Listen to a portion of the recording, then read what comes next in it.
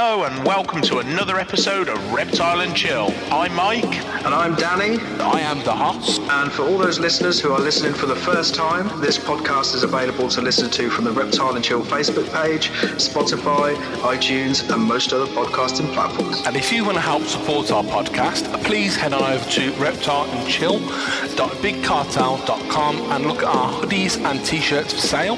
Now, let's get on with the show. Hello. What's that? What's that? What's that? That went out years ago. I'm bringing it back. Watch me. Hashtag. How are we doing, guys? Absolutely right, delightful. I'm okay. Speak for yourself. You're okay. How are you, mate? I'm all right. You better? I am, yeah. And a lot of our listeners would have seen the post that we put up about what happened to one of my beautiful carpet pythons, Jade. Where do I start? I suppose we all lose animals, and it's part and parcel, it's life. But then you wake up in the morning sometimes. All of the time I've lost a snake, I've woke up in the morning and I thought, oh, what's gone wrong here? And you're gutted and they're dead. But when you actually go through that process of the kids were having their dinner and the snake tanks are in the dining room at the moment, well, still going through an extension. And I just looked down to Jade's tank and she sort of like grabbed hold of some of the sort of like substrate and the plants that was in there and was curled up. She was on her back and straight away I just knew it was like that seizure type fit. And you start to panic. So I was like, right, kids, go out the room. They was a little bit worried, but I was just like, get out the room. And then when I started to grab hold of her, the first thing I noticed was the back end of her had just gone limp. If you can imagine, like when a snake's been run over and you know when they've broke the back and that last bit is just totally lifeless. That's the first thing that I noticed. And then I started to worry because I thought, oh my word, has she broke back like having a seizure or she damaged herself having a seizure? And it was well above event, which then you start to worry a little bit more. Then, I mean, the first thing I did, I rung Hoss and yourself, and you was both giving me advice, and I can't thank you enough for that. And then as I started to get her out, I'd realised that she was so dehydrated, and I couldn't understand why she was so dehydrated because, well, I'd sent you guys the picture of her locked up with a male, literally, I think, well, that was the 12th of January, so I think it was 6 days before. Yeah, like a week. Yeah. Then, as I got her out, I knew you can just feel it. Just like muscle fatigue had gone. And I looked into her. I could see that her mouth was open a bit, and I opened her mouth up, and she had 2 absolutely ginormous abscesses in her mouth. And how she'd been able to cover them from me, I do not know. So he just went from there then. You was talking me through things, Danny. Hoss literally said, right, he only lives not too far away. I'll be there in 10 minutes. I was trying to get fluids into her until Hoss got here, and then he's got this fantastic, it's called AviPro Plus, and I think it's for all animals, if I'm right, Hoss. Yeah, it's basically a mixture of different fibres and vitamins, and it's really good for. I've used it in the past when I've had snakes regurg quite a bit, and obviously they've lost all the water and the electrolytes. It's really good for kind of getting them going again, and obviously with this animal being so dehydrated, if we could get some of this in, then it may have just give her just enough kind of nutrition just to kind of pull through, at least while we can get her to the vets tomorrow. And that was the hope, wasn't it? And if I'm honest with you, my first thought was, right then, I want to video this and show that how snakes can go from so ill bounce back. You know, I thought, get the electrolytes into her, get the fluid into her, take her to the vets the next day, probably a course of antibiotics, which I've done before, and then they're absolutely fine. And that was what I really wanted to do, and he just went totally the opposite way. We got enough fluid into her. Me and Hoss was both happy that she'd got enough fluid into her, but then she was having further seizures. And it was, I actually think it was just like total organ failure. Hoshi was saying about her lungs and whatnot. And if I'm honest with you, like you say, you have a reptile die, you're absolutely gutted and mortified. But when it's happening in front of you, and I was sat there thinking, I can't do anything. I can't help you. And I want to, because I know you're feel suffering. so helpless, don't you? Yeah. And it absolutely broke me. Well, you saw the state of me. I mean, I was. It's horrible, because all you want to do, we all love animals, every single animal in this planet, and you just want to be able to look after them, and then you start blaming yourself. You get that guilt. Should I have checked her mouth? The day before, should I have got her out? And just a million questions go through your head. It brings me to probably one of the biggest differences between, apart from the cold blood, one of the biggest differences between reptiles and humans. Humans will get an illness, and we'll moan about it straight away. We whinge about it. We'll tell everybody. We'll tell the world, "Oh, I'm so poorly." We'll get ourselves up the doctors, and we'll get antibiotics in us straight away. Whereas reptiles, they will do the exact opposite. They will do their very, very best to hide that from you and from potential predators. They will do everything in their power to hide the fact that they have any sort of ailment. So unless, like I said to you before, unless you check your animals' mouths on a very like a weekly basis, how would you have known? You just wouldn't know. And do you know what? You saying that, Danny? It's the last thing we want is our snake to open their mouth, because it's usually for a reason, isn't it? It's either to eat or to bite us. So the last thing we want them to do is open their mouth. But I think this proves you really should, just give them a little check in their mouth. Mm-hmm. Yeah. Going back to what we were talking about just a little while ago, about the whole eating, shedding, and pooing thing. Yeah. It isn't an effective way to tell if your animal is healthy. Okay, the basics, it's eating, it's shedding, it's pooing, it's doing everything it should. That's great. Maybe a great selling point, if you're trying to sell on an animal, it's doing everything. I think if you're trying to sell, Danny, I think on young snakes where they should have just been hatched, you can go, they're shedding, pooing, and eating, because that's the first three things that you want out of your hatchling. That's the most snake. Basic things. Yeah, that's the most basic things you want to be looking at. But it's nonsense when it comes to an older snake, because like you said, my snake was actually locked up 6 days with a male, where she must have had the abscesses then. But it's like I said to you, I think it's Francis that's put the point across a few times, especially with snakes. I think they will do in a dire situation, when they find themselves in a bad situation, they will do anything they can to breed and pass on their genes. Passing on their genes, yeah. Yeah, and that could well have been what she was doing. She thought, okay, I'm on the way out. I could feel it. This is my time. I need to pass on these genes, and that could well have been what she was doing. More than ready to breed. In that situation, she'd be more than ready to breed. And you think so more so with males, because you think they can do the business and then go off, but with a female, they go through so much when they're gravid and when they have eggs. We make it a little bit easier by taking them away from the eggs and incubating them, but in the wild. They starve themselves for so long. They're on the brink, aren't they? When they self-incubate. Definitely. Yeah, and you think, God, you're really ill, but you're still willing to, pass on your genes, and it's phenomenal. No wonder they've lived for so long. I think the best thing, obviously, this is a really horrible situation. But the best thing I took from it as well is how positive your kids have been about this and how understanding. Oh God, yeah, they were, weren't they? So Billy come down first thing in the morning. Obviously, she was ill before. Obviously, they was having the dinner, so they knew. And then they went to bed when she passed away.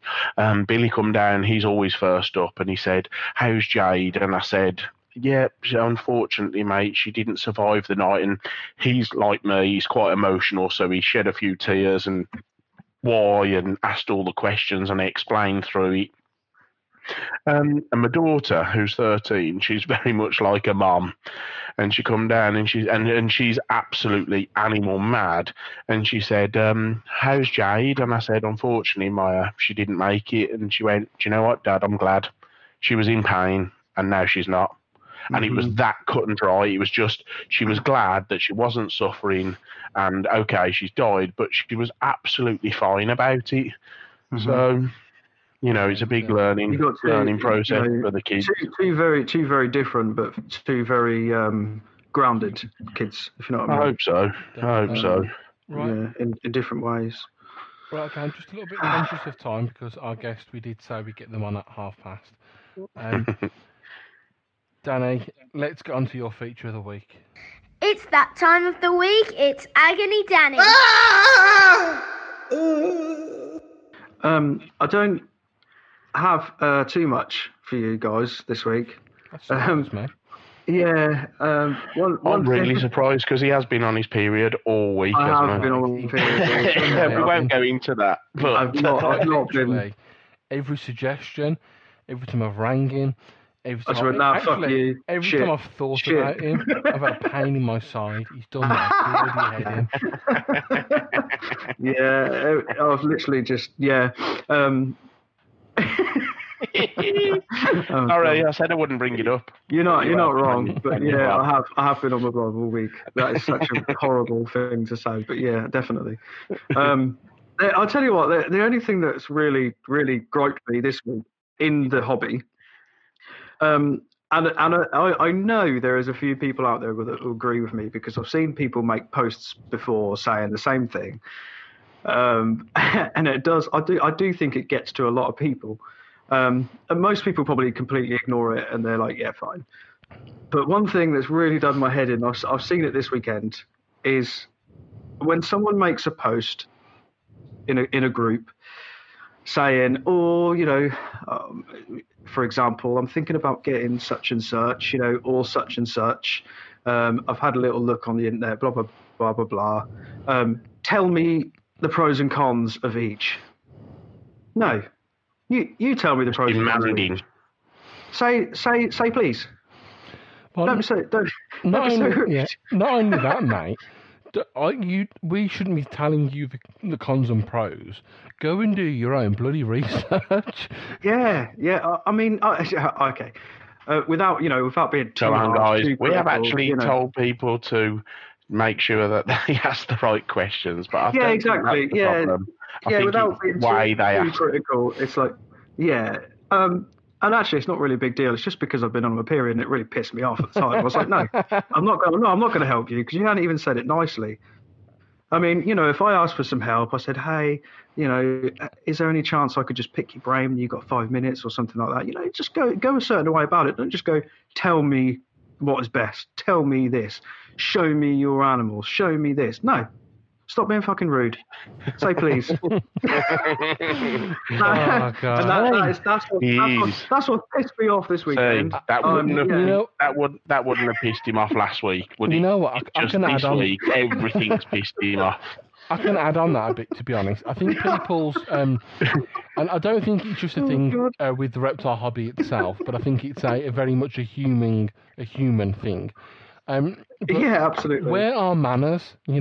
That people are backstabbing where are each other manners? and moaning and trying to put people under the bus all the time. And it's always for self-gain and constantly kind of like, trying to demoralise people. And there's no please, there's no thank you. It's basically fuck you, every man for themselves. What the hell? If we are going to progress, blame the parents. Yeah, blame the parents. But sometimes kids are just kids and they don't want to bloody listen, and the parents are decent people, so it's not always that being the case. But come on, this is something that we all are really passionate about. Rather than fighting each other, if I can't breed something, right, let's not get jealous because you can breed it and you're producing these animals. Why don't we sit down together and work out why I'm not doing it and what you're doing differently and learn?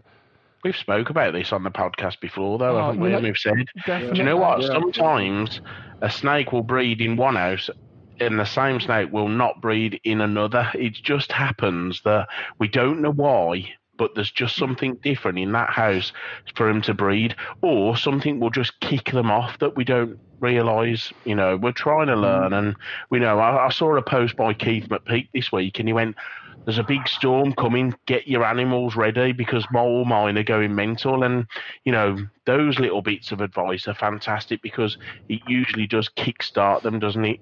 Definitely. When there's a storm or unsettled weather. Air pressure. And I thought air pressure. And I thought that was quite a nice thing to do. He was just telling the community, we've got a storm coming. Let's get your animals ready. If you want to breed them, this is the ideal time. Obviously, Did you say please? Yeah, please breed. Get your animals ready. No, get your animals ready. You've got the barometric pressure change as well, which is something that air pressure is huge. Ourselves. And I was talking to a couple of different chondro keepers recently, and I have ordered a digital barometric pressure reader or whatever the dial or whatever the hell you want to call it. And you actually managed to get that out, mate? How did you manage that? I know, yeah. You just pronounced that perfectly. I think it's called a barometer. Well, I don't care. Oh, he needs a barometer, isn't it? Yeah. Right, fuck you. So he was close. He was close, Phelps. Come on. It was close for Haas. It has barometric pressure reading device. God, you're just bullying me now. Stop bullying me. Feelings. I've got feelings. Oh, bless him. It hasn't turned up yet, but it will be interesting. I am going to kind of make a note, go down in the morning and check what, I mean, if you typed it in how you spelt it or pronounced it, mate, anything could turn up. I don't know what it is. You know what? Right. My feature of the week is... It's Hoss's Herb of the Week. Right, so this is a species that I've kept before, and they are known as the tiger leg monkey tree frog or the barred leaf frog, and it's Phyla medusa tomopterna. Way, he's been practicing. Whoa! Am I allowed to? I mean, can I say this bit separately? Go on, am I allowed to ask what happened to that monkey tree frog? I actually passed them on to a friend. Oh, okay. So when I moved house, we was doing lots of decorating. Was it the frog guys? It was Luke Harris from Snake Call. It was the frog guys. It was one of the frog guys. It was one of the frog people. So I really, to be honest, I didn't want to move them on, but my reptile art house wasn't complete yet. We were doing loads of decorating in the house and paints and glosses. And I just got a little bit paranoid about all these kind of fumes being in the air. And obviously with the way frogs are, I didn't want to risk it. So I was like, dude, do you want these? And he was like, yeah. And I'm like, for fuck's sake, I haven't got any frogs. That's not a bad thing, mate. No. So these are found in Bolivia, Brazil, Colombia, Venezuela, and the surrounding areas. And they're a bit weird. They're a tree frog, but you don't keep them humid. They like it quite hot, so I used to keep them with a basking temperature of around 31 degrees. Now, obviously, you still spray them. You've got to keep them wet. They are a frog. But they kind of appreciate being dried out just that little bit. Right. They're really cool. They're kind of like a bright green, slightly teal frog. And the sides, it's almost like obviously the name being tiger-legged. All down the side of their legs and their underbelly, it's all kind of like tiger print, and they're quite cool. And there's something that I will eventually keep again. Tell you what, it's surprising that they like it so hot, to be fair. Can I ask a question? Go on then. So you said tonight Please. we're gonna cut down our features because we're conscious of time. We don't want to rabble on. this is the first time you've actually spoke properly about Herp of the Week, and you've gone on about it like you know it. Well, I'm not being funny, right? But I said hours later. I did say that I wanted to be done with the features by 25 minutes. So I'm actually going to pass it over to you now, Mike, and you've got 5 minutes. Here we go. You've literally got 5 minutes, mate. Good luck. The Herp Times excitedly spoken by Phelpsy. Well, mine's a little bit, obviously, because of the way I'm feeling, it's not going to be as excitable as it usually is, and I'm going to speak a little bit slower. And I've had family up today as well, so I've had a couple of beers. We've done food and beers today, so I'm probably talking a little bit slower anyway. Cheese. There's lots of cheese. Cheese. There's loads of cheese on the table and cheesecake. Right. Okay. So, a couple of things that I wanted to bring up. I'm going to probably bring up I am going to bring up the most important first. I saw a post on Facebook today by Tel Hicks's wife, and it was probably the nicest picture I've seen in a while. For the listeners that don't know, Tel Hicks was a phenomenal artist and is so passionate about the reptile hobby. Some of the paintings he did of reptiles were unbelievable. And he had a horrendous accident, and which left him basically paralysed from the neck down at the first point. He's progressing through, and I saw a beautiful picture of him sat up in a chair, and he was strapped to the chair, but most importantly, he had a pencil in his hand, and he was drawing some shapes on a pad. Little doodles. Yeah. Oh, and it's like going right back to the start again. And I loved all the posts, and they were going, "Yes, go on, Tel, you can do it!" Like it was like a massive inspirational boost. Yeah. So I just wanted to say, well done, Tel. You're absolutely smashing it. You know, you've gone through a horrendous thing, and I know you've had some sort of like a couple of strokes previous, but you just keep on getting up, and you just keep on proving everybody wrong, and for me that is absolutely fantastic. Definitely, I think he's one of the kindest and definitely one of the most strongest men that I've ever came across.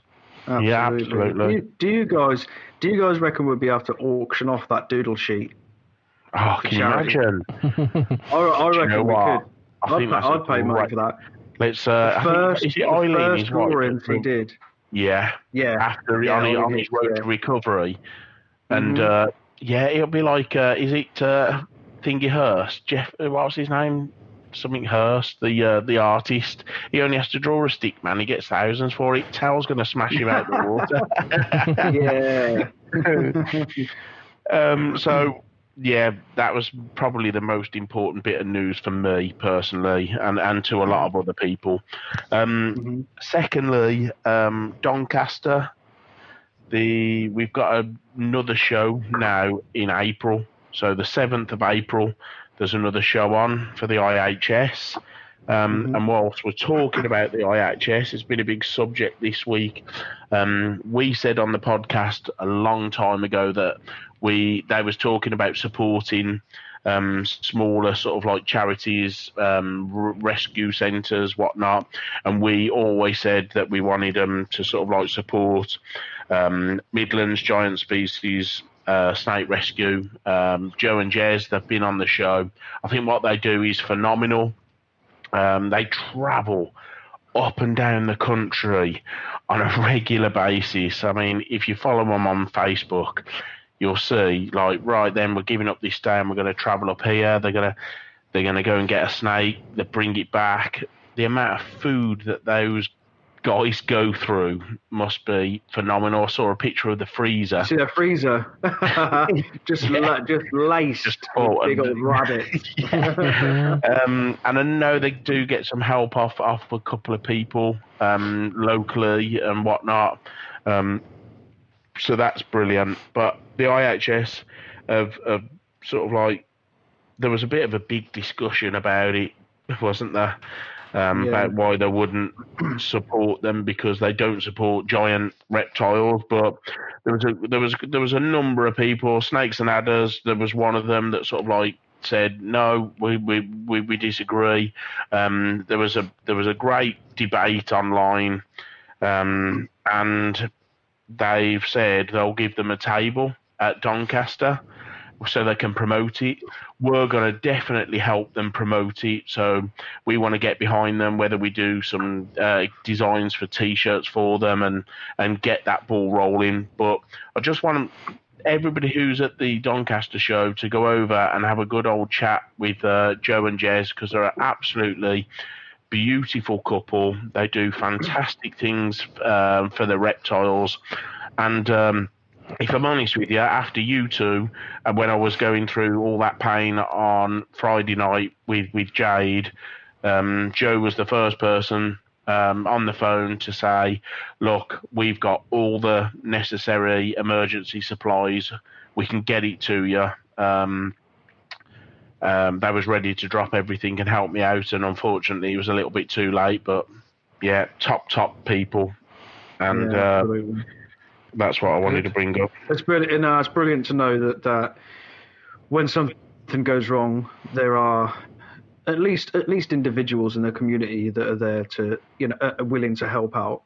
Our main aim of this podcast is to bring the community together, and that is the sort of thing we like to see. Yeah, absolutely. When people are willing to help each other, not slate each other behind everybody's back. Come together as a community, as a family, really. And yeah, just have each other's back. Can I just stop you there, Danny? Come together as a fanny, because hashtag Reptile Lives. As a fanny? As a family. As a family. No, you didn't say that. You said fanny. You actually said fanny. I can't wait for you to listen to that back, because you're going to absolutely kick yourself. What he'll do, he'll edit it and then put in him saying family and go, family. But you're right in what you're saying. And I tell you what I realised, all the arguing people do when online, the difference was on Friday night when I was suffering, everybody forgot about all the arguments. The messages and the help and support I've had is absolutely phenomenal, and I can't thank everybody enough for that. Honestly, it was ridiculous. My wife was going, "Why is your phone sort of like bleeping all the time?" And I went, "This is all the messages everybody's sending me," which was lovely. So, and it was comforting. Cool. Yeah, have you got any further news, Mr. Phelps? I have, but I'm going to save it till next time, and it's involving pigeons and chlamydia. Oh God! Right. Oh my God! Yeah, let's save that one. Yeah, please do. Just before we get our guest on the show, I just want to add my own little bit of news. I thought the worst thing that sticks out of my mind is I'm sure chlamydia is a human-based disease. So what the fudge is going on there? I'm really looking forward to next week. Pigeons are passing on chlamydia, but I'm going to say no more. Listen to next week's show to find out. Right, okay. So whilst you're all thinking about pigeons and chlamydia, head on over to our brand new YouTube page. Just type in Reptile and Channel page, same thing, same difference. Unfortunately, it's only My Ugly Mug at the moment. But hopefully we can get some really good content on there. If you guys do want to see anything in particular, any form of guides or perhaps a different spin on things, just get in touch. And there is one last thing I want to say. When we did the whole New Year and it was coming in, we did this promotion on Facebook that if we reach 2,000 likes, we give away one free T-shirt. Now, we didn't reach that, but we've just absolutely smashed it out the park this week. So what I'm going to say is that the first person to message the Reptile and Chill Facebook page saying, "Give me my bloody T-shirt," we're going to send them out a free T-shirt. And it has to be that. Give me my bloody T-shirt. Yes. It has to be those exact words. The first person Monday morning, once this podcast is aired, just to message the Reptile and Chill Facebook page with "Give me my bloody T-shirt" is going to get a free one. And it has to be a private inbox. You can't put it on the page itself in the comments. it has to go to the inbox. And that's about it. I'm going to ring our guest in. Hopefully he picks up first time. Awesome. It's a ring. Ding, ding, ding, ding. I love this bit. We need some elevator music. What happens if the guest doesn't answer? It's just us three, mate. He has There though. he is. He's here. All right, mate. How Hi, are Dan. you?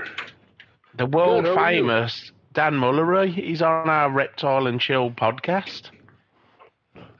You've just given me a really Well, I big don't know head about now. the world famous thing, but yeah, I am here. How you doing? I'm good. How are you guys? Yeah, good, thank you. We're all good, mate. It's a Sunday evening over here.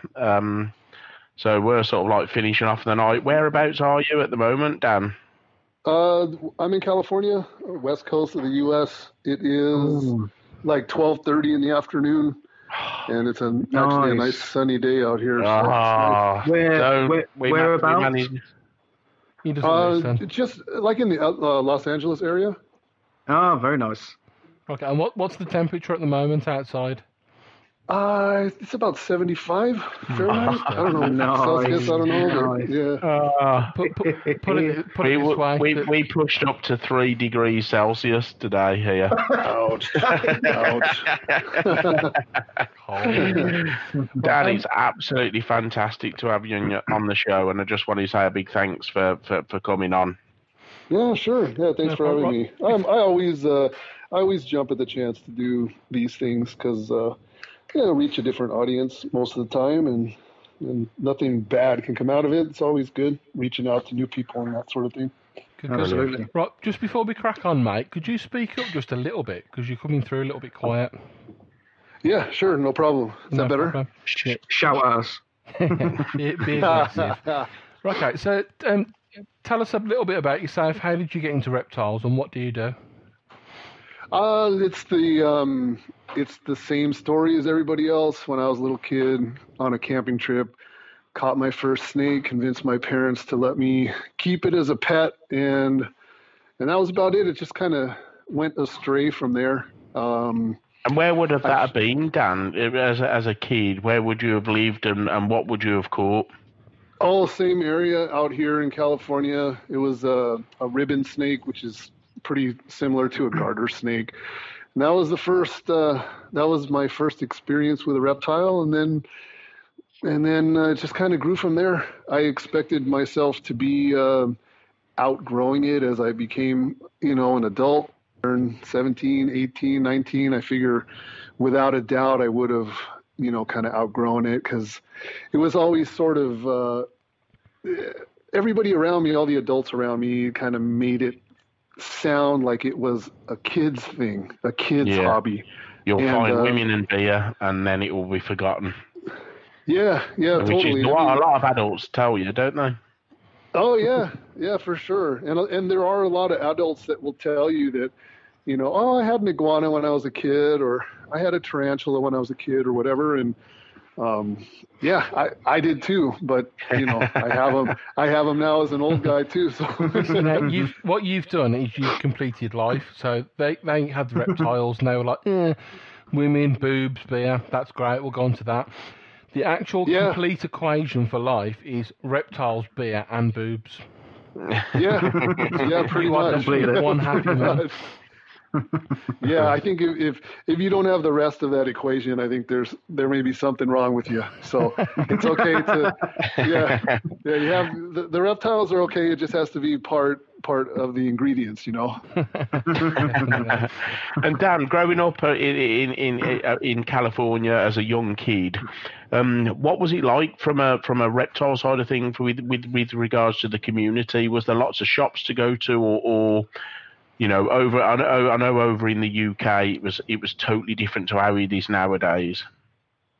Yeah, I'm probably older than you guys, so the reptile community was, I don't even know if I want to say there was a community, because back in those days, there was like one really dirty reptile store, like a little hole in the wall place, but they had all the really cool, interesting stuff. and people were not connected through the internet or through, forum groups and boards and all that stuff. Like, we just, pretty much everybody was doing their own thing, and we would come together at an expo here and there or something like that. I didn't really learn about expos until I was maybe about 16 years old, and then I think even at that, they weren't super popular back then even, but as far as a community, if there was one, I wasn't part of it. I was just a weird young kid with reptiles, there was. It's funny you say that, isn't it? We and so many reptile keepers, and I'll just go back to when you said about sort of like age. You don't realise that I am their surrogate. I am the two Dannys, Dan and Hoss, his surrogate dad. So I'm probably around about your age, I should imagine. I'm 42, so okay. So, but yes, it's quite funny how you said that. You didn't have the forums, the groups. I latched onto somebody that knew loads about reptiles and just grabbed hold of him and, like a sponge, sucked everything out of him. And I suppose that's what you did. You went round the expos or you met somebody and just tried to get all the information that you could out of them. Yeah. Once I was about 16 or 17 and I had my driver's license and I started going to the expos, I went by myself. My parents, I had, siblings weren't into it. My parents weren't into it. None of my friends were into it. I would just go to the expos by myself. And I was just I don't know if I was annoying, but I guess, I was that young, annoying kid with all the questions. But I don't think I was that annoying, because actually I would roll to those expos with pockets full of money that I would save up. So the questions that were being answered by, the senior guys, the real experienced guys, they were making money off me because I was dropping money. But of course, what came along with that was, asking a lot of questions and advice. And back in those days, there were so much more diversity to choose from. Everything was wild caught. There was tons of imports and all kinds of crazy stuff. And nobody was really categorized, as I'm a this breeder, I'm a that breeder. It wasn't like that back then. It was just, you would just go around and you never knew what you would find or what you would come home with. It was always, everything was always an adventure back in those days. Should imagine that'd have been quite exciting as well, going around the expos, because the expos over here, and we've spoke about it before on the podcast. There must be, I would say, 70% Royal Pythons, and then you get a couple of other common breeds that are sort of like litter the whole expo. But you are desperately searching, and I know, Danny, you said the last one we went to, I'm just looking for something a little bit different. It's hard to come across it at the moment in the UK. Definitely. It's the same. It's the same here now. Back in those days, way back when, no, it was not like that. It was easy. You would just go from table to table and just go, oh my gosh, I think I'm gonna get this, and I think I'm gonna get that, and I don't know anything about it. And it was way different back then. Now it's very general. It's very mainstream. You have to kind of search high and low for something that's out of the ordinary. If you were looking to branch out into something different, then it's going to be slim to none at your average expo out here. It's kind absolutely. of the same. There was something you said earlier about, obviously, when you were young, you were that annoying person, always asking question after question after question. Obviously, you've got quite a large following now yourself. Do you, how can I put this? Obviously, a lot of people are going to be contacting you and asking you question after question after question because of the position that you're in now. Do you remember your childhood and kind of grit your teeth and just answer the questions, or do you kind of go like, oh my God, like please leave me alone? What's your approach with that, and how do you handle that situation? You know what? Something like that, it just depends on who you are as a person, and I answer everybody's question. If I know the answer, I'll give you an answer, and if I don't know, I won't make one up and give you some made up answer. But yeah, I answer everybody's question, and but I'm just a real patient person like that. So I don't have any kind of attitude or ego, to go along with, I don't feel, I'll be honest with you, I don't feel like I'm any bigger or better than anybody else.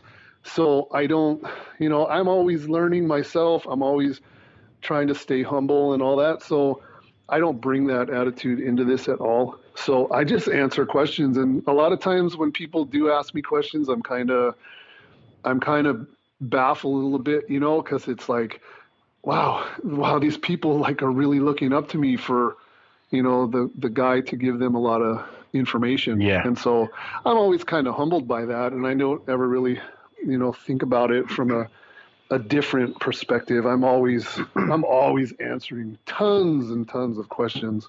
That's cool. And I think admit, if you're just open and honest, Dan, nobody can knock that, can they? No. Mike, can I ask you a question? Yeah.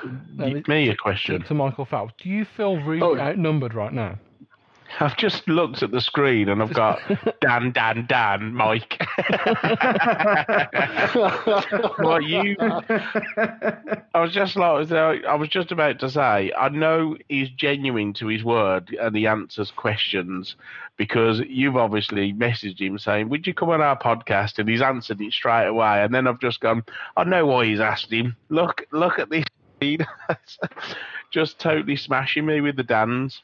Right, okay. So moving forward slightly, one of our listeners messaged in a question, and I hope the answer is yes to this personally. But Liam Seville or Seville, whatever the hell his surname is, has asked if you're setting up any form of shipping to the UK, or have you ever thought about doing that? I get asked that question a lot, and right now I'm bringing in animals for the U.S. market, and there's really not a whole lot of surplus beyond the U.S. market.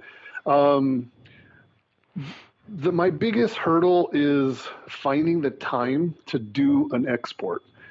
I have another job, a regular full-time job, and so for me to actually arrange an export, I need to take days off from my other job so I can go get veterinary health certificates, do the inspections, and arrange all these things. And for me, my problem is time. And a lot of people out there, they don't realise that you actually have a real-time job. I mean, we get, you only do podcasts once a week, but yeah, I've got an actual serious job that keeps the roof over my head that I have to do, and it's exactly the same for you. People will watch the videos and go, well, can't you just do this and do that? But actually you can't because you've got so many other things to think about and do.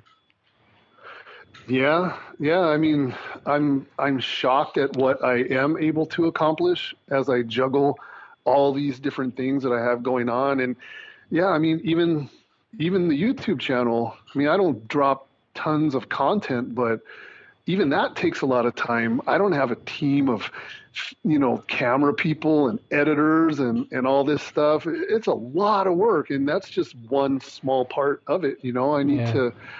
I just dropped a video just this morning, here at our time, and it kind of showed a bit of what we do every single weekend as far as, as far as animal maintenance and feeding and all that. And then, I'm sitting around on the couch waiting for you guys to call. And then as soon as I'm done here, I got to start photographing some animals because customers are waiting, for some photos so we can close some deals. And, it's nonstop. It's nonstop. So Dan, you speak about sort of what you're doing at home and that, but you're also away quite a lot as well. So you do spend quite a little bit of time away, don't you? You go over to Indonesia and visit some of these wild farms and whatnot. Sure. Yeah. We go at least twice a year. We try to get out of here, and we try to have some vacation. But we're doing a lot of things overseas too. So, at least twice a year we're getting away. Although it may. It may look like we're traveling all the time, but So you have you call getting away from California a vacation? Like Yeah. us average folk would call California a vacation. Thing is though, Yeah, Danny. I can't understand why you'd want to get away from now, it. Danny, you find leaving Norfolk to come to Birmingham a bloody vacation. I literally leave Kings Lynn and I'm on holiday. Dear, oh dear. Right, okay, so Yeah, it's good. obviously you do a lot of imports into America and you keep a lot of animals yourself. What made you start DM Exotics and start pushing it out as almost a brand? What made you start to do that and why? The brand thing just kind of happened by accident. But where DM Exotics came from, where it started in 1996, and I had some jungle. I was 5 years old, just to let you know. Yeah, right. I kind of overproduced carpet pythons back in that, back then. Right now, I think everybody's overproducing carpet pythons right now. But back in those days, carpet pythons were, not quite as numerous as they are now. And so I produced a lot in one season, and I needed an outlet, to sell them, to move them on. And so I tagged along with a buddy and did an expo alongside him. And I kind of absorbed like a sponge how to, participate in the expo and vend and do all that stuff. And then the very next year, I was doing it by myself. And of course, in order to attend an expo, at least here anyway, you have to have a business license. You have to be, you have to present a resale license to the show promoter to actually be a vendor in there. So, you pay your taxes and everything is on the up and up. So, so I became DM Exotics at that point, and it just kind of rolled along from there. And, once the internet started, became a thing, and I was one of the first guys to have an actual website. And then from there, it just kind of grew, and I started watching, YouTube grow and grow. And I was very dissatisfied by what I was seeing on YouTube because it was all royal pythons, as you say, and reticulated pythons, and it was leopard geckos. It was the same stuff over and over and over again. And I'm over here doing completely different things. And I thought, it's my time. Like this is it. I need to jump in here and kind of wave my hands around and go, oh, hold on. There's way more to this. Hey guys, here's some cool shit. Yeah. Can I just thank you? Can I thank you as well for referring them to as royal pythons and not ball pythons? Yes. Yeah, I did that for you. I did that for you. And I went, it's lovely to hear an him a American to say royal python. So your next challenge, Dan, is to make every American drop ball python. That's your next challenge. I would do a video, but I don't have any. Yeah, so I just, I felt like everybody was drinking from the same Kool-Aid, like we say here, where it was just being force-fed and spoon-fed to everybody, new hobbyists, old hobbyists. Everybody was jumping on this bandwagon, and I was just like, whoa, hold on a second, And so anyway, I pushed it out there, and I started episode 1, 2, 3, 4, and I just started moving through all these really obscure animals. As I say, I use that word a lot, obscure.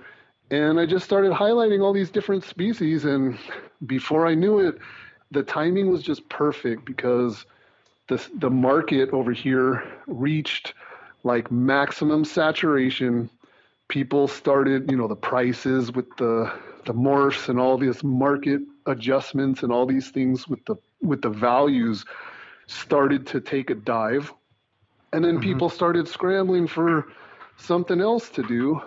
And So I was already that? there. What was that, Dan? So, obviously you didn't go down that route, but you wanted to do something different and you was working with all these animals. What were they, bud?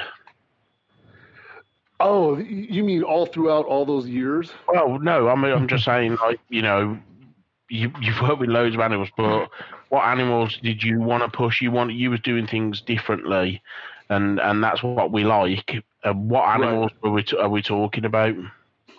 Oh, it was boiga, all kinds of rear fang stuff, the keeled rat snakes. I was doing a lot of colubrid stuff, green tree pythons, just all this stuff that just never made it mainstream. So I was just highlighting all these things, and I was just like, I go out into my snake room and look around, and I'm thinking, I've never seen anything. I never seen that on YouTube. I've never seen that on YouTube. And I just thought, wait a second, there's this is perfect. This is perfect. Yeah, there's something missing. There's something missing, and then you took the shot. Yeah. That's great. That's really refreshing, to be fair, because it has been a huge problem here as well. Well, not necessarily a problem, but it's a huge thing here. Royals, Cresties, Leos, and Retics. They're so common, like at the expos and stuff like that. They really are, and they're so overproduced, and the market is so saturated here. It really, really is. It has become a problem, to be fair. So go on. I was going to say, when I hear people that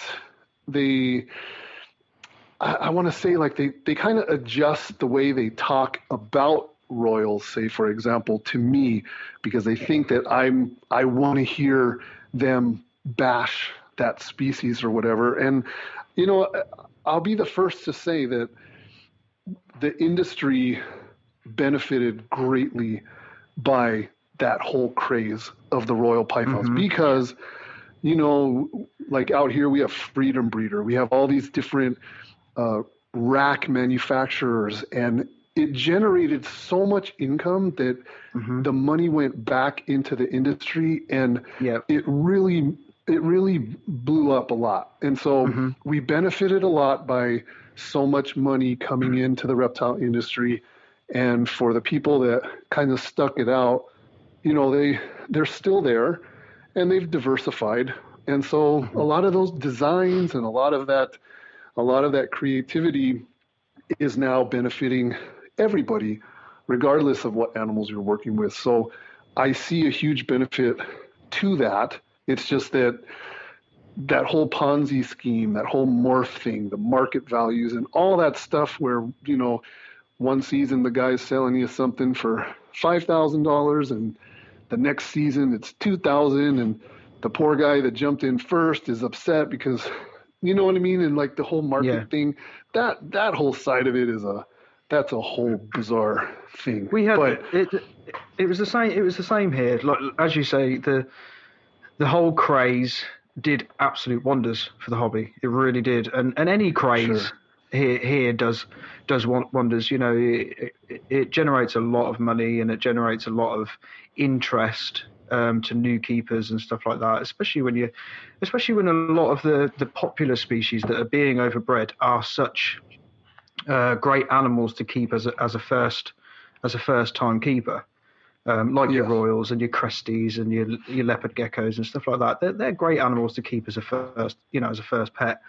But yeah, it's the same thing has happened here. It did generate huge,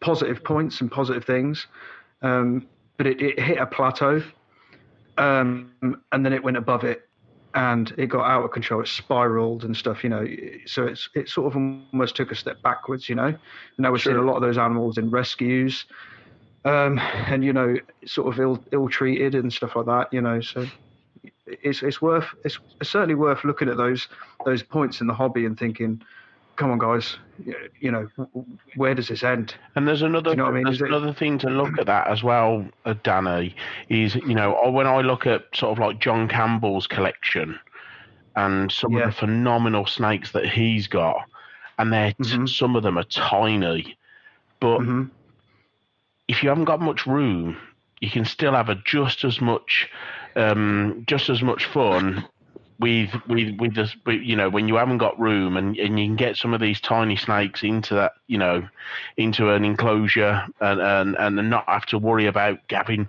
massive big enclosures, this, that, and the other. You know, some of these snakes are absolutely phenomenal, aren't they? For Dan's benefits, obviously, I don't think he'd know who John Campbell is because he's a UK keeper. He keeps a lot of natrix, garter snakes, and that kind of thing. Trinket snake, yeah, some the very things small like that. A lot, yeah. Sure. Yeah. But yeah, so moving it forward just a little bit, what are you currently working with at the moment in your collection? I'm going to answer that in 1 second, but I just wanted to say something. So the ball pythons, okay, fine. It's Sorry, it's Royal Python. Oh, sorry, I did it. Oh man, I did it. Are we still finding people? Sorry. Dan, I know you're big, but I'm going to put you right there. It's a Royal Python. Okay, got you. Okay, so Royal Pythons, right? Saturated, yes. There's a ton out there. Average clutch size, 6 eggs, right? And so, and they're small. What is going to happen in the future with all of these retics? Now, I don't know what it's like over there in the UK, but here we have tons of retic breeders, 40 eggs, 50 eggs, big snakes. It's the same. Very prolific. They don't fit in little tubs. I mean, where's all that stuff going to go? I can't even, I mean, I try to wrap my head around it, and literally just before you come on, we were talking about a couple of friends of ours, Joanna and Jez, who run a rescue for large species. So they see a lot of retics and Burmese and stuff like that. Anacondas. Yeah, all sorts, and carpets. You know, the bigger species of carpets. You know, red lights and stuff like that. And yeah, they're seeing a lot. And it's a burden. That's what it is. Right. It's a burden on the hobby. It really is, and on rescue centres. I mean, of course, you know that's what they're there to do, of course. But in the grand scheme of things, they don't really want to see any animals come into their rescue. Right. I'm sure they'd all stand up tall and say, actually, we want you to keep your animals. Yeah. You know, their own collection is huge, isn't it? They absolutely adore them. Oh, they absolutely love them. Their enclosures are the right sizes, this, that, and the other. But yeah, too often it happens. You know, you'll walk into a pet store, you know, a reptile shop or something like that, and this definitely doesn't go for all shops because there are some fantastic shops here. But there are the choice few shopkeepers that are just after making a sale. So they'll say, you know, they'll sell this reticulate python in a 2-3 foot tank, like to you maybe like a 40-gallon tank or something like that. And you know, it'll be great. They won't tell them that it's going to hit 18 foot long. You know, they won't. They're not going to tell you that this thing's going to weigh 60 kilos when it's an adult. It's going to be huge. You know, as wide as one of the biggest legs you can think of. Sure. You know, and as soon as they start hitting that sort of size, they're like. Most keepers are like, wow, I can't handle this. You know, even if I could, how often is that going to happen? Once a year? Who's got the space to let a 16 to 18 foot reticulated python run around their kitchen? No one's got that kind of space. The biggest one I've seen, I mean, Steve Dawson, he's got some absolute monsters, hasn't he? Mm-hmm. I think they're touching just under 22 foot. But he's a 6'8" guy. He makes Dan look small. And that's hard. Yeah. He makes you look small, mate. 6'8", built like a brick shithouse. But you know, even he said, you know, I struggle to they are a struggle. They're massive animals. Yeah. So yeah, in a nutshell, Dan, you know, our the current climate here is very, very similar to yours. Perhaps on a much smaller scale, but. You know, in a much smaller hobby in a much smaller country, it's definitely a problem. Definitely a problem. Yeah, definitely. But anyway, to answer your question, like in regards to what I'm working with now, I've been downsizing my projects little by little every year, trying to make my life a little bit easier because there's never a shortage of animals here. So you know, there's never the never a lack of things to stare at and mess with and that. So I was trying to maintain a lot of different projects and Boiga and Drymarchon and all sorts of things. And most of those animals I've cut out of my project lineup. And so now I just Spilotes, green tree pythons, the Pitaius carnata, and I have one pair of black white-lip pythons, one pair of dwarf retics, Calatoa retics. They're only 5 feet. And then, and that's just about it. There's a lot of animals that are coming through here all the time. There's gravid animals coming through here often as well. And then I've set up my partner in Kuala Lumpur. I've set him up with some breeding of some Boiga and different colubrid projects there. So in a way, I sort of farmed out some of my breeding projects. I discontinued a lot of Boiga breeding here because he's doing it over there for me. And so I get a lot of the offspring. Well, I get all the offspring that come out of his facility. It all comes to me. Do you find each other sort of swapping in and out animals that may sell or be of more interest in your specific area? I think so. I mean, I ship domestically often here in the U.S. as well. So because I can reach, all the different states, except for just a couple that might have some regulations against, like rear fang, for example, I can get animals to pretty much anywhere in the U.S. where it's legal. And so it opens up my market big enough to where I have absolutely no problem moving those animals. It's not anything that's ever going to be mass produced anyway, so it'll never be, a problem. I don't think it'll ever reach like a market saturation or anything like that. And if it ever does, it's real easy for me to tell, my partner in Kuala Lumpur and just say, hey, we need to stop. My market's saturated over here, so go ahead and start fulfilling, the need for those animals elsewhere. So those animals will start heading to, UK, Poland, Japan, wherever they're, I know a lot of people want that stuff. Netherlands is a big one, all those guys, they all want that stuff. So. Yeah, that's actually a fantastic way of doing it. Being able to realize when the market is becoming slightly saturated and thinking, right, that's it, halt. It's not about the money. It's not all about the money. Let's pack it up there, move these animals to a different place, or at least just stop breeding them, and it keeps things fresh as well in the hobby, because you do become sick and tired of seeing royals everywhere. Right. I mean, at any one point, at any of the expos in the UK, let's take, Doncaster, for instance, you will see hundreds. If there's 500 snakes at Doncaster, 400 of them are royals. Or retics, and that is, I'm not over exaggerating, that's just how it is. And it's crazy because, I go there and I'm literally beelining for the stalls that have something different, anything different. I can't go to Doncaster anymore with something in mind because it's probably not going to be there. I just have to go there and hope that there's something nice that I might want, Yeah. Yeah. You literally float around each stand, don't you, Danny, going, right? Yeah. If I see a stand... I'll be totally honest. If I see a stand that's got royals on it, I'm going to be honest. I just walk past it. I don't even bother, if I'm honest, because they're all the same. You can throw as many morphs at me as you want. It's just they're all the bloody same. They really are. I think with the hobby as well, there's something for everyone. If you are into your big constrictors, they're there. If you're into your Boiga or your colubrids or it is there, and if you're into morphs, unfortunately the expos tend to be more based around morphs because it's more popular. But if you want something, then obviously you don't go to a UK expo looking for this specific thing. You have to source it from elsewhere, which is a shame because it would be nice to see it. I'm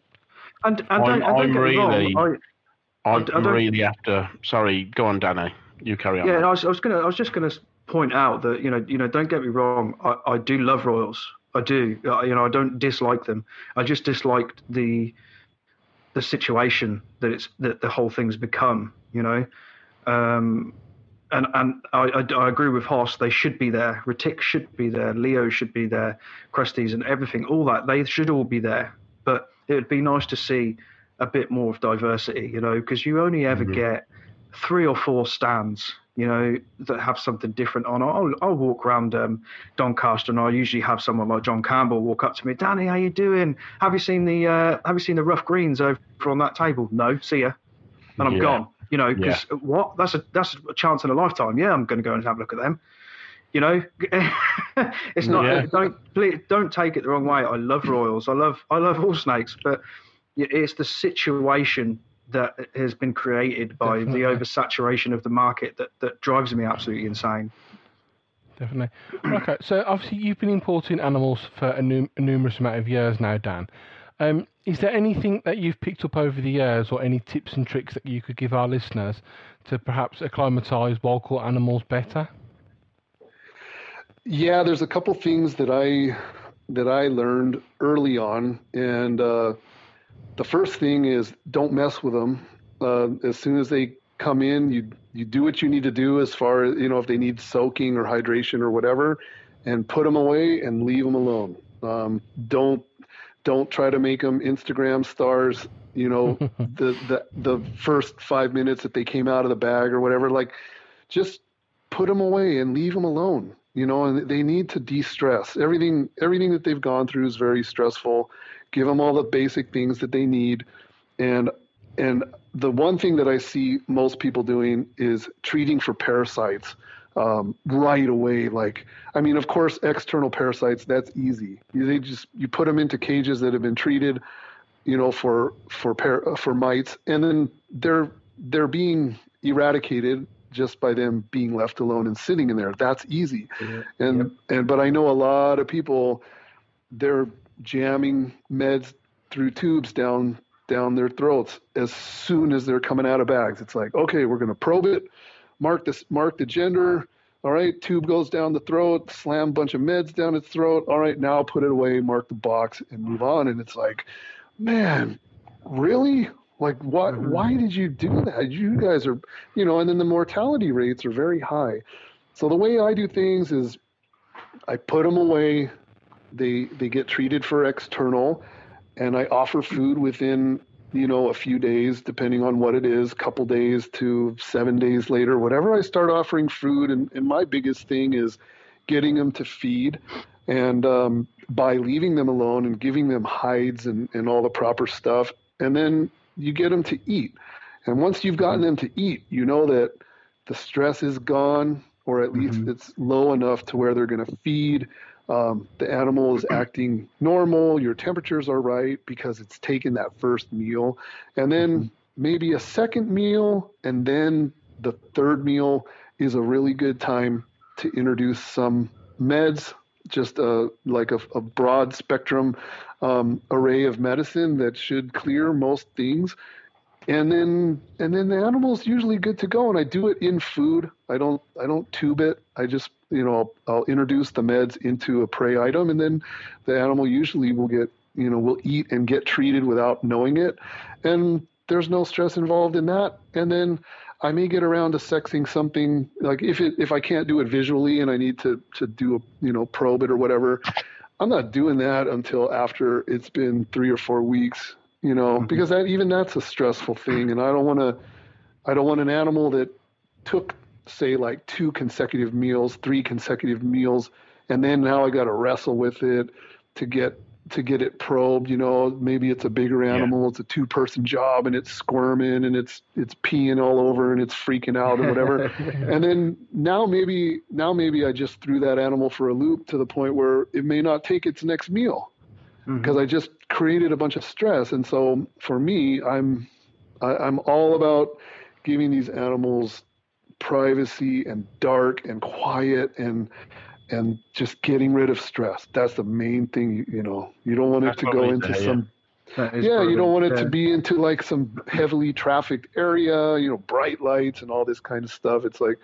just put it away and let it just let it chill, let it relax. Let it and adjust. that's a big Yeah, thing. let it adjust to captivity, basically. Yeah. And Yeah. you're talking about that, but I know there's some animals, especially snakes, that some people say some captive bred snakes are quite aggressive, but the wild caught ones seem to be quite calm and docile. You're on about papuan pythons, ain't you? Oh, yeah, that's exactly what I'm on about, and I know that Dan's done a lot of work with them in the past.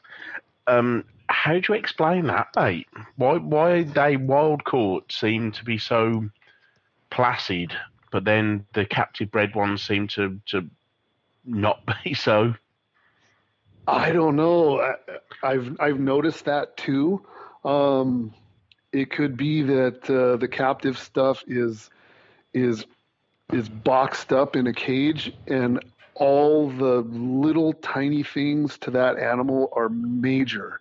It's such a big deal. It's sitting in this box, and everything's quiet until here comes that loud or that strong vibration of the glass opening for a water bowl change or something, and it's like just throws the animal for a loop. Maybe, I don't know. Yeah, the wild caught stuff is out there. It's cruising, coming across all sorts of different things, lots of stimuli, external stimuli, whether it's rainstorms, pouring rain or wind or predators or whatever it may be. The animal might just be more used to a lot of, external activity and things going on. It could be something along those lines, but I really have no idea. Yeah, it's funny, isn't it, how that happens, though? And a lot of people will think, oh, wild caught stuff's going to freak out more than your captive bred stuff, but that's not the case. I've got the exact same thing with, I've got a pair of Albertisi, the gold phase white lips. Sure. The female is captive bred, and she's horrible. You can't get anywhere near her. She's just violent. There's no other word. Yet the wild caught male is as tame as anything. There's no problems. He's a little bit viv defensive, but again, once he's out of the viv, you can hold him. He's never struck out at me.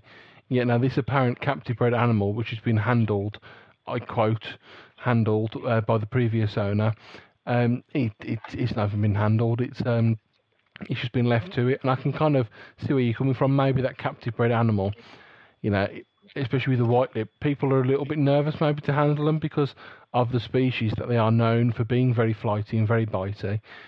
Sure. So they're given that space, and they don't get that interaction, and I can kind of see where you're coming with that as well.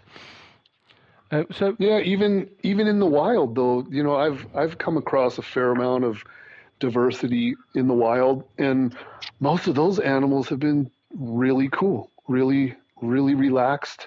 Green tree pythons, scrub python, viper boas, like a lot of things that are notorious for being, super crazy, and they've been pretty good. Even retics, a lot of the retics, they may have a go at you or whatever, but for the most part, the ones that I've kind of come across in the wild have been pretty okay. It's amazing, isn't it? Yeah. Okay, so obviously you keep an array of different animals, but what traditionally do you keep your animals in, and what kind of setups are you using?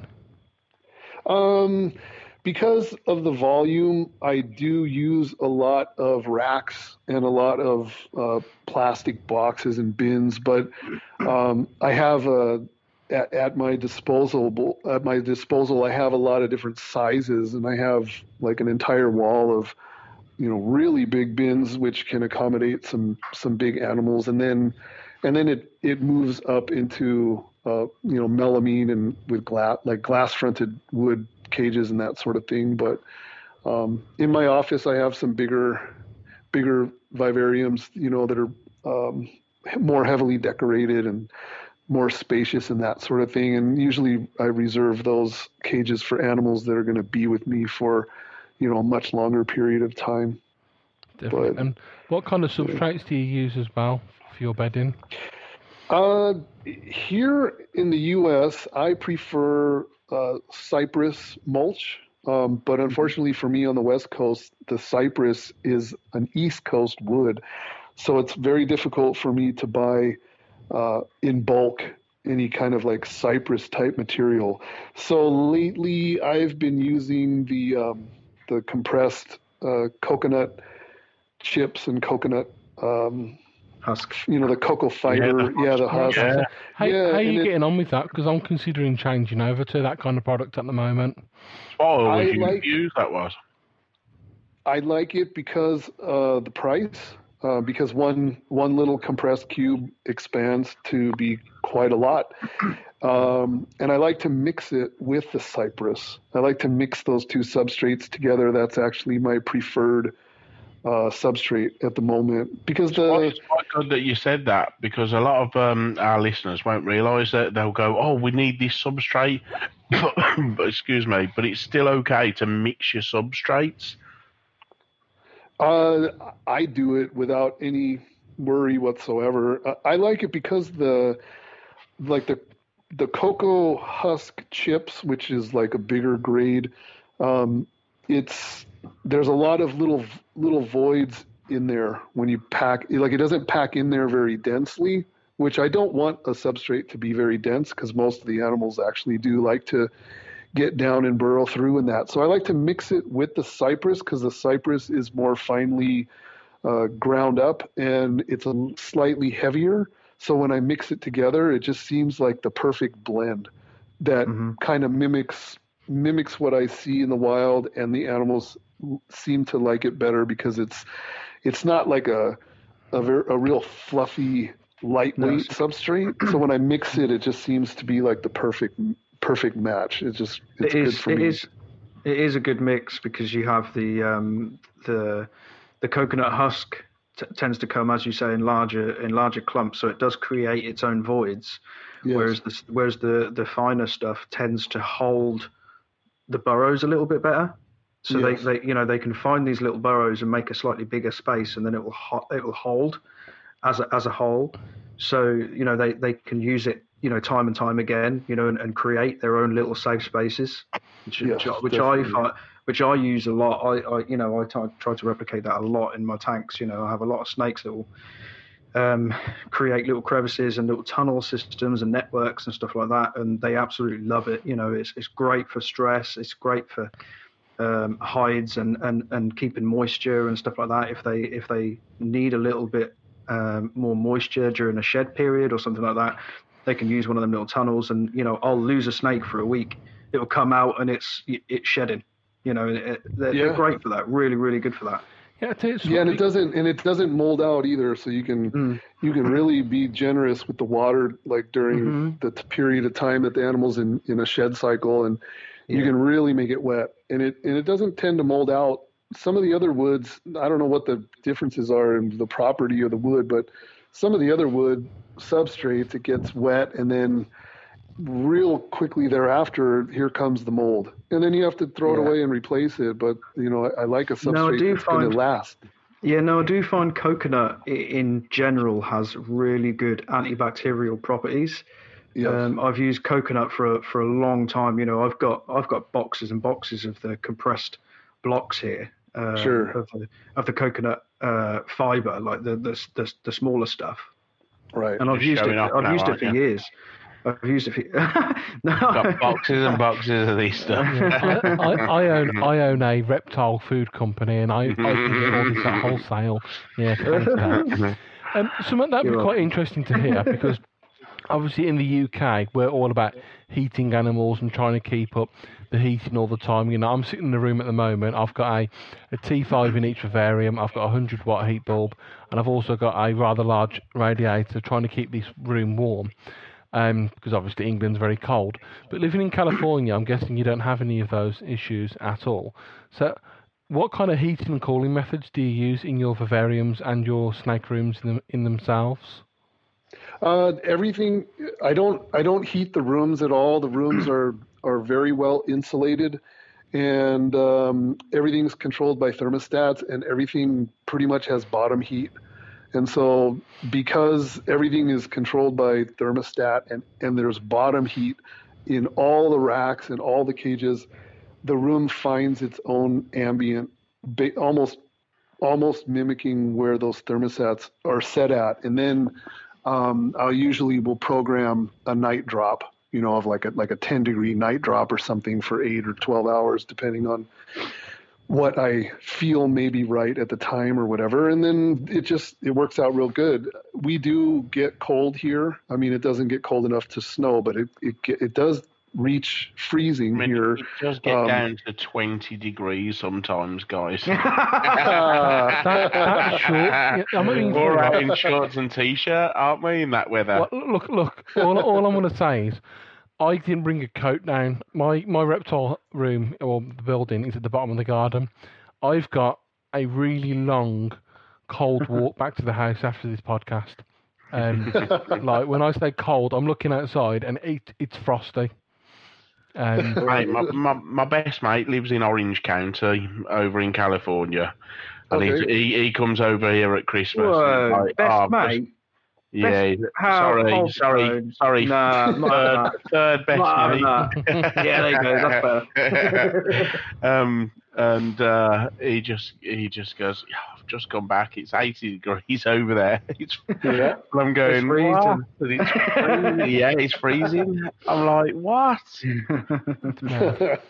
He loves it over there, though. I'm sure I would as well, to be honest.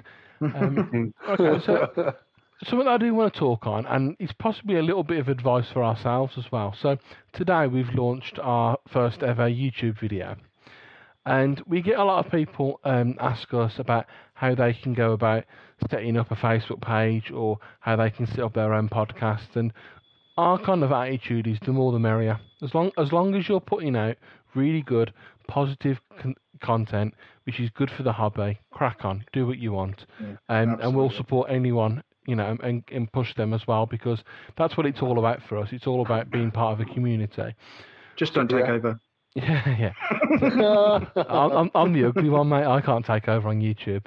Have you got any advice for us or for any of our listeners on how they can go about building themselves a social networking empire? Perhaps that might be the right word. Well, I am far from an empire, but I will give you my personal opinion on kind of how it works. The bigger jackass you are, the more popular you are going to become. We're going to be the biggest then. Yeah, I can name one. People love to watch other people be jackasses, and that's what wins when you want to have an empire, I guess, so to speak. But for me, it's just very important to be honest, be true to yourself, put out good content, put out stuff that's going to provide value, even if it's not to your entire audience. But as long as somebody can walk away from something and get something out of it, and you're not a jackass at the end of the day, for me, like, that's the most important thing. I'm 48 years old, and so I'm getting up there. I got a lot of years behind me with all this reptile stuff, and it would really be great to be remembered, for providing value as opposed to being a jackass. And so, like, that's pretty much where I'm coming from. And I love to hear that is done, honestly. Yeah, well, and because I take that hardline stance, I probably will never have any sort of social media empire, but I didn't start it to create an empire. I just started it to just share some knowledge. And I think things will change, though, and I know what you're saying.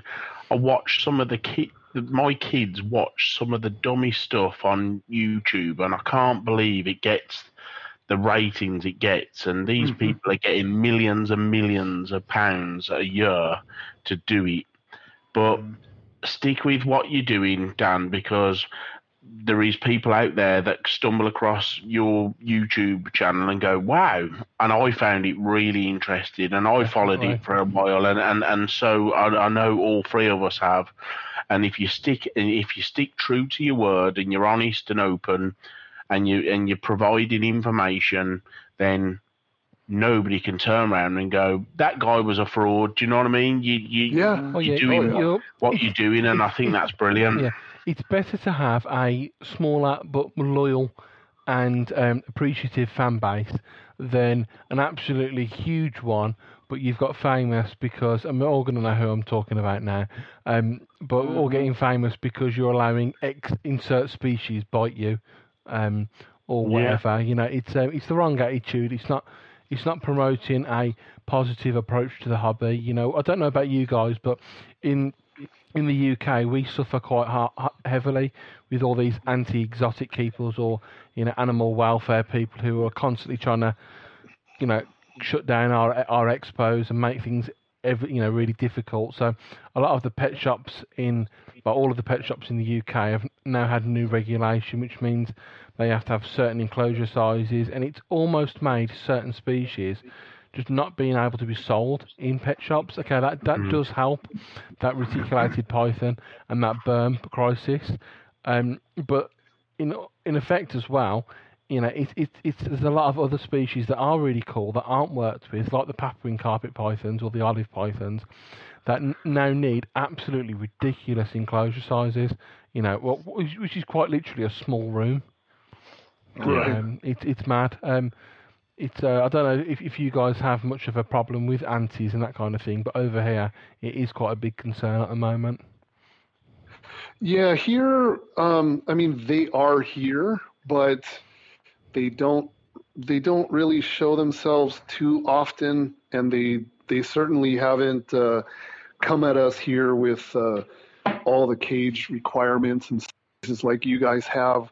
And a lot of that stuff is good too. I mean, because there's a lot of really popular people that are jamming really, really big snakes into some super tiny little boxes, and nobody sees it. No one sees it. They don't show it, but I know what's going on, you know, and that might be part of the reason why the market saturation isn't where it's at, because maybe those animals aren't living very long, being crammed up into, you know, all these little tiny boxes in the places where you don't see. I have no idea. But luckily for us, though, California is a very strict state when it comes to many, many different things. But for some reason, the reptile regulations here in California are not as strict as some of the other places that are much more lenient when it comes to other things, other types of ownership of things. So it's not too bad. And I was always very, very concerned about showing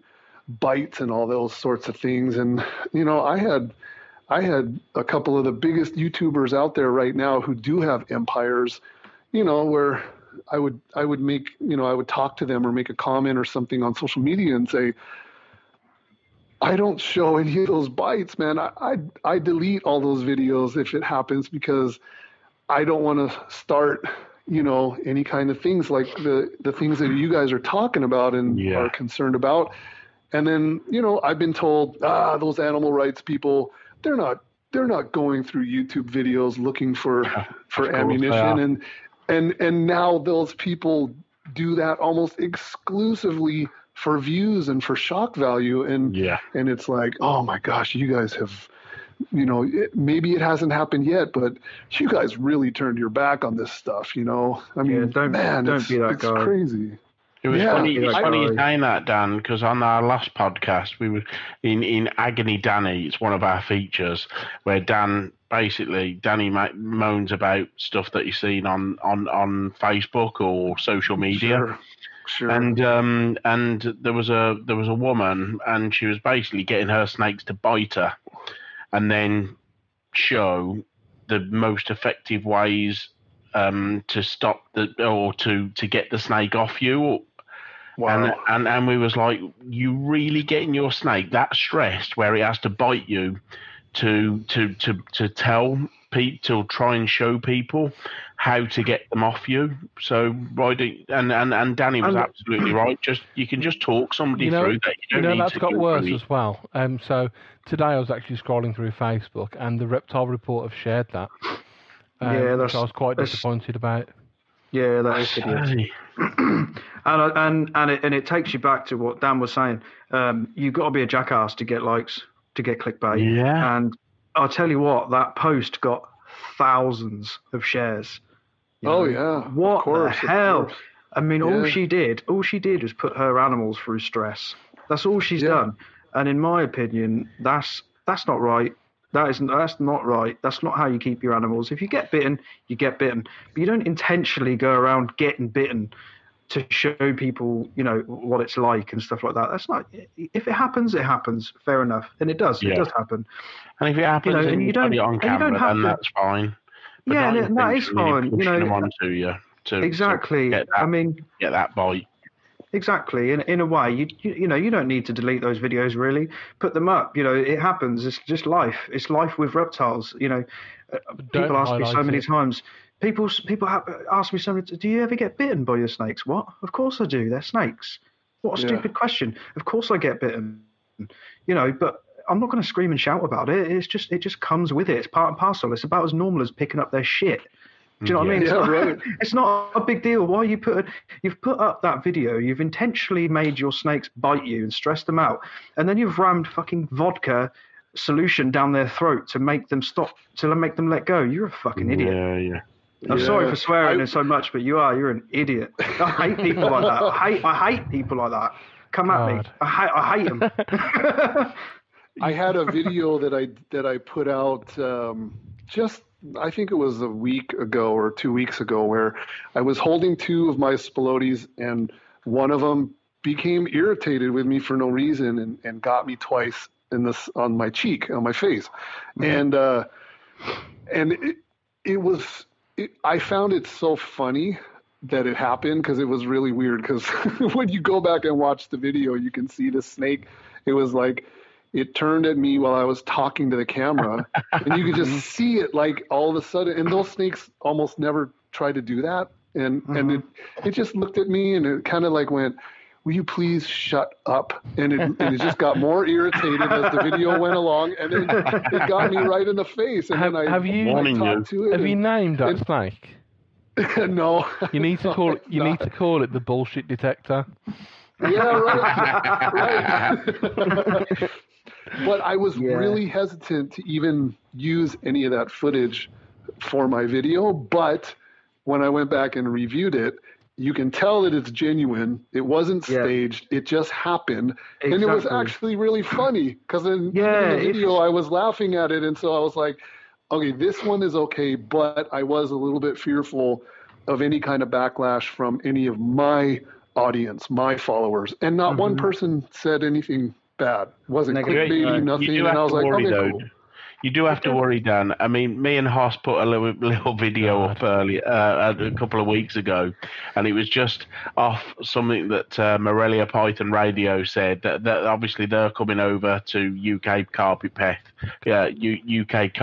Fest, and we just got the snakes out. I was pretending to do squats, and Hoss was pretending to arm curls with one, literally hardly moving the snake. But within seconds, you get some numpty going, "This is disgusting the way you're throwing them animals around that room." Yeah. And it's like, hang on a minute, look, they're not even moving. Yeah, I think they're moving less than when we get them out the tank. I can kind of understand perhaps the negativity on it, maybe. Right. But like when I say Mike was squatting, he moved about 3 inches. He squatted twice, and when I was curling the snake, I wasn't. I was just basically pulling the snake away from my shoulder because it wanted to wrap around my neck. If you actually look at what was the principle of what we were doing is curling and squatting snakes. That's a bit weird. But if you actually look at the video, it's like, right, okay, nothing's actually happening. They're just talking crap. Mm-hmm. It's like it happens. And you're going to get negativity in all walks. In all aspects of it. It's like just the other day. With Shagpile. It bit me on the hand. It's pretty. It's a carpet python. So for a carpet python, it was a pretty nasty bite. But as bites go, it was tame, really tame. Right. But I posted it on social media because the guy I got it from, I knew he'd find it absolutely hilarious because she was famous for being a bit of a bitch. So you put it on Facebook because it's funny, it makes people laugh for 5 minutes. But it was never intentional. It was never, No, ever. no, I'd never, right, ever do right. something like that intentional. Not in the slightest. I would You was never, trying ever to- do that. You was trying to put her back in the tank when I you. was, yeah. I'll do anything I can really to avoid a bite. Not for my sake. I can handle Yeah. them. I'm You're more going to than say you're a capable big of boy handling then. You're them. not a big boy. I am a big boy. I'm a You're big not a boy. big boy, Yeah. You're the You're a little smallest boy. person on this podcast, that's for sure. That is very true. But it's more for the snake's benefit. You don't need them biting you all the time. It's not good for them. It's not good for them. It's not good for here their it's teeth. easy. Here in the U.S. it's easy for me because all I have to do is just go, hey, that's nothing. You want to see something? Look for the guy that looks like he's at the climax of a porn movie with his face as the thumbnail. Go watch his video. That guy's getting bit in every single one, and everyone is prompted. I think And I it's know like, exactly it's who you easy. mean. Yeah, I think we all Yeah. do. And go watch that those. certain guy, and that certain guy will, and I've seen it on a number of videos. He will do the same thing. He'll put his hand in the tank. He'll realise that animal. He knows that animal's bitey.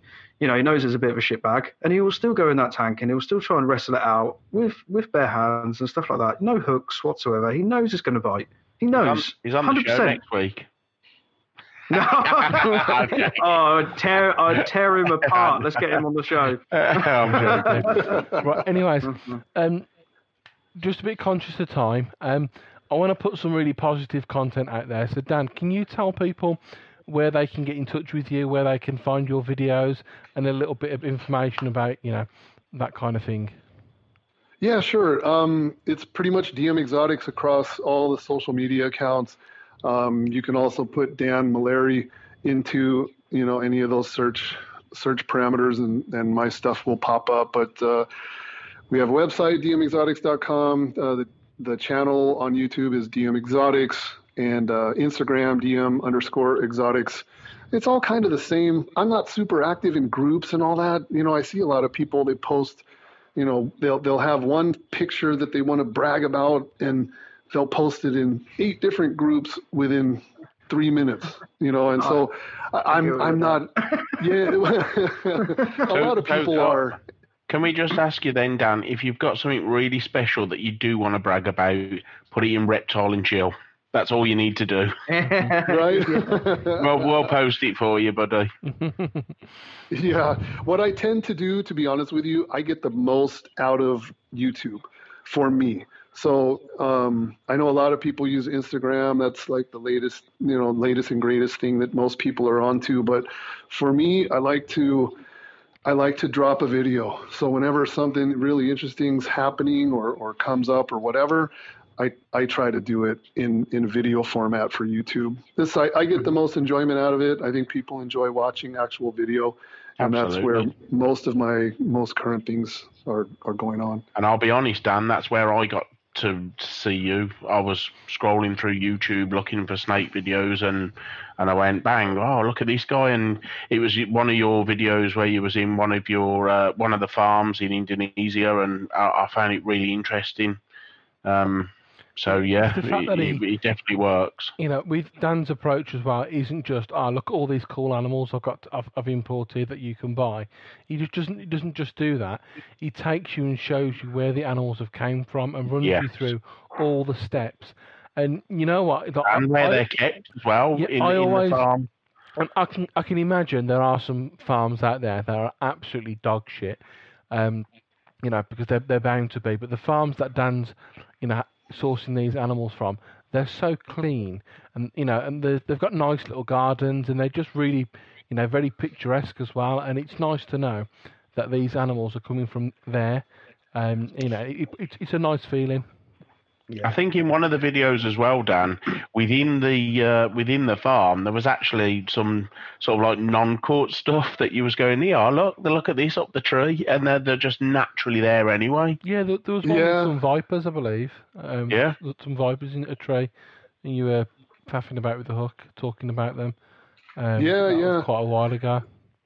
Yeah, the greatest thing for me is that I think I'm the only guy that's ever filmed on a reptile farm in Indonesia and put it up on YouTube. And I feel really proud and fortunate that I've been able to show the world what that looks like. I can only show what the farm that I'm associated with looks like. I can't go film it at someone else's farm, but there's likely reasons why nobody's filming and showing that stuff, because maybe they're not as nice, or they just want all that stuff hidden away. There's not that many farms. There's only like four to six functioning farms, and then that's it. And I don't know what those other ones look like. I know that some of them are good, and probably a couple others are, I don't even know if farm would be the right word for it, but I think it's cool that I'm able to show Absolutely. That unique content. I think it's really neat. I think a lot of people get value out of being able to see that, and I like to. There's so many fakes out there, that they claim that they're importers, or they claim this and they claim that, and everybody wants to be something, but very few of them actually are anything. And I'm that guy that is doing stuff, and I don't have to make things up. And I love to validate it with video, and it's all there for everyone to see, And I just like that. I just like being true and honest, just like we spoke about earlier. Yeah. I'm just putting out good stuff, No lying when it's on video. You're like, it speaks for itself. There it is. Definitely. Yeah. Definitely. Right. Okay. Yeah, I think so. Just before we wrap up the show, Danny, Mike, have you got anything else you want to ask Dan? Yeah, so I need to know if he can get me. There's a Boiger out there that I'm really liking. It's like a blue phase one. Divergens. Yeah, Divergens. I actually think that's going to be my first ever sort of like rear fang snake that I would, but I want it to be absolutely pristine. So if you can get me one of them, Dan. We should put it out to all the listeners. There you go. Phelps wants some Divergens. I get asked for that species a lot. Do you? My answer is actually kind of a dick, I guess, in a way, because those animals are in Europe. They're from the Philippines. Those animals, the parental stock made it to Europe some sort of way. Philippines doesn't export. All their animals are protected. So those animals are in Europe, and there are some here. They're not CITES protected. So there's offspring that's making its way here into the U.S. as well. But I'm not the guy for that. I know the guy that originally from the Philippines got those animals into Europe. He actually offered to do the same thing for me, which of course I said thanks. Declined. No thanks. Yeah, Absolutely. But those animals are in Europe, so you've already got them over there. Yeah, you got the main guys over there to do that. Yep. Right then. So, Dan, thanks for coming on. It's been an absolute pleasure to have you on the show. Yeah, sure. I've listened to you and watched your channel for years, and again, for you to come on, it's awesome. So, thank you. Guys, listening, thanks for tuning in. Our t-shirts are still available on reptileandchill.bigcartel.com. I'll actually get my words out. Unfortunately, they don't come in 5XL, and we won't be able to send one to Dan because he's a big motherfucker. Obviously, check out on the YouTube page. We're on Instagram as well, and Facebook, and all the other usual places. Thanks for listening, and good night.